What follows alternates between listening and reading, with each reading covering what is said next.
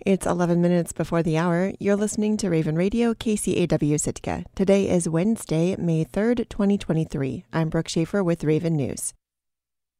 A U.S. district judge in Washington state has affirmed a controversial recommendation that could shut down summer trolling for king salmon in southeast Alaska this summer. Judge Richard A. Jones signed the two-page order on Tuesday, which now requires the National Marine Fisheries Service to remedy a violation of the Endangered Species Act concerning a threatened population of killer whales in Puget Sound. In addition, the ruling vacates the incidental take statement, under which the National Marine Fisheries Service manages the commercial harvest of Chinook salmon in southeast Alaska during the summer. The lawsuit was brought against NMFS by the Duvall, Washington-based Wild Fish Conservancy in early 2020. In a news release, the Alaska Trollers Association, which intervened in the suit on behalf of NMFS, says it will work with the state of Alaska to appeal the ruling to the Ninth Circuit Court of Appeals and likely ask for a stay of the order. Director Amy Doherty wrote, "The ATA will continue to fight for the way of life of its members and the communities of Southeast Alaska." An Indigenous Alaskan author is hoping to break through into popular fiction. Matt Gilbert already has a pair of significant nonfiction books under his belt, but he wouldn't mind crossing over into film work or novels set in a galaxy far, far away, in a genre that might be known one day as Gwich'in sci-fi. KCAW's Robert Woolsey reports. Matt Gilbert has written the serious stuff. The 2005 graduate of the University of Alaska in English Literature just published the Gwich'in Climate Report, a compilation of his interviews with Athabascan community members, hunters, and trappers on regional adaptation to climate change. An earlier book, Sitting at Their Feet, is a memoir of his coming of age during a time of cultural transition. It was published in 2021 by the Epicenter Press. Listening to elders is something we should all spend more time doing, but for Gilbert, even growing up in Arctic Village, there was something else. I was a big, huge sci-fi nerd. Totally Star Wars fan all the way, Star Trek fan all the way, Lord of the Rings fan, Willow fan. And I love these movies, but I always wondered, like, what about us? Don't we have any stories, us Native people, Native Americans, you know? Star Trek is still celebrated for bringing racial and ethnic diversity to space. For Gilbert, it wasn't necessarily about the racial makeup of the actors, but their worldviews. He was raised in a culture of storytelling that just wasn't making its way into contemporary science fiction of any kind. As a kid, I was really disappointed, really disappointed. The little kid in front of the TV and we're reading books too. I was a bookworm early on. And I'm like, where's our stories? Where's the modern native stories, with sci-fi, with fantasy, with anything? And I waited. When I was 15 years old, I was in high school and I got tired of waiting. I was like, okay, if no native writer's going to write the stories I want to hear, I'll write. And that's what I did. He did, but not as Matthew Gilbert. You can find his first trilogy under the name Wolf Golan. Wolf for his first dog, and Golan, a tribute to his grandmother's family name.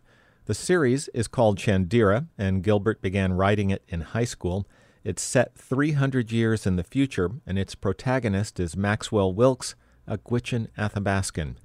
For the novels to work, Gilbert had to project not only the future of civilization as a whole, but the future of his culture. He was pleased to learn that many of his peers believe that people will still identify as Gwich'in 3 centuries from now. When I was writing it, I spoke to Native American people, even young people, like 20-year-olds, right? And I said, in 300 years, what do you think would be, how do you think we'd be? And they'd be like, oh, we'd be heavily westernized, or whole culture would be long. I mean, they're still trying to be Gwich'in, but it's been so long since they were connected to the real, culture, like 300 years ago, 400 years ago. Gilbert says he's been criticized for creating a character who tips too far into Western standards of heroism, but he argues that the differences are subtle. In the first book of the Chandira series, for example, Max Wilkes rides into battle quietly, in contrast to Luke Skywalker and Han Solo and other Western guys yelling stuff. In another nod that is probably equal parts cultural and autobiographical, Gilbert's hero sleeps late.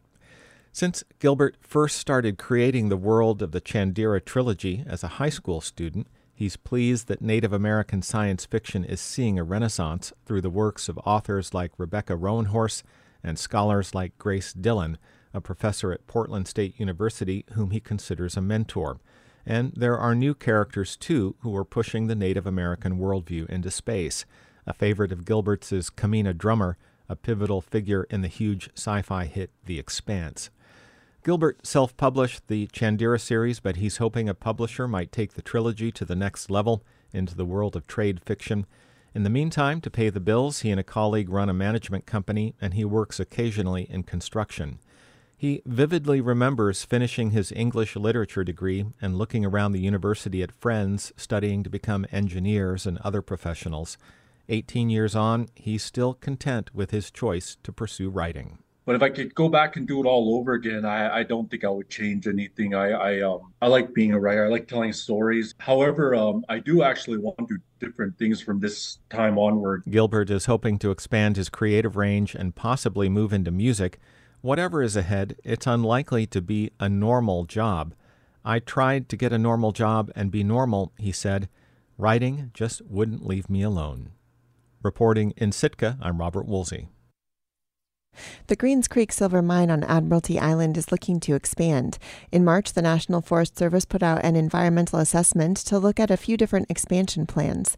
Public comment on those plans is open until next week.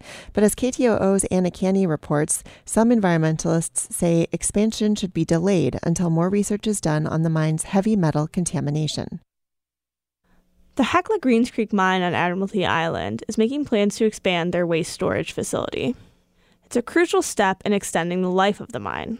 But some environmentalists have questions about the mine's impact in the Tongass National Forest, where it operates. Are these metals bioaccumulating up the food chain? You get fugitive dust, and is that lead being taken up by the plants, and then in turn being concentrated through the deer and the eagles and this and that? And what's happening to those populations? That's Guy Archibald. He's a contract scientist for the nonprofit Friends of Admiralty Island. And one of their chief concerns is fugitive dust. In simple terms, that's the dust that blows off of mining waste, and it can carry traces of toxic metals like lead with it. Greens Creek is known as the nation's largest silver producer, but they also mine gold, zinc, and lead. When all of that valuable material is extracted, the leftover rock is stored in something called tailings. They're basically piles of ground rock that are managed by the mine, and that's where fugitive dust comes from. Without more space to store tailings, the mine's operation could end within a decade. This proposed expansion would be the third since the mine opened in 1989. Mike Satry manages government and community relations for Greens Creek. He says that from the mine's perspective, the expansion is pretty routine. It's really just a continuation of managing our tailings facility the way we always have, but simply letting us add a little bit more space. The Forest Service looked at 4 different options for the expansion in an environmental assessment. That came out in March. The public has the opportunity to comment on those options until next week. There are a few outright opponents to the mine's continued operation, especially since Greens Creek is one of Juneau's most prominent private employers. But environmental groups like Friends of Admiralty Island are calling for more science before the plans move forward. We need more baseline information that compares the existing situation to what it was before the mine started. That's John Neary. He's the president of Friends of Admiralty Island. And he sums up the key concern that many environmentalists share at this stage. Greens Creek already does a lot of monitoring. They check water quality, sediment, and tissue samples from marine animals like mussels or sea worms. But some say that monitoring doesn't do enough to compare current conditions to pre-mining conditions. In other words, they say there's not enough science to understand the cumulative impacts of the mine. And some are especially concerned about Hawk Inlet. It's an important source of subsistence food for Juneau and Angoon. And the existing tailing storage sits nearby.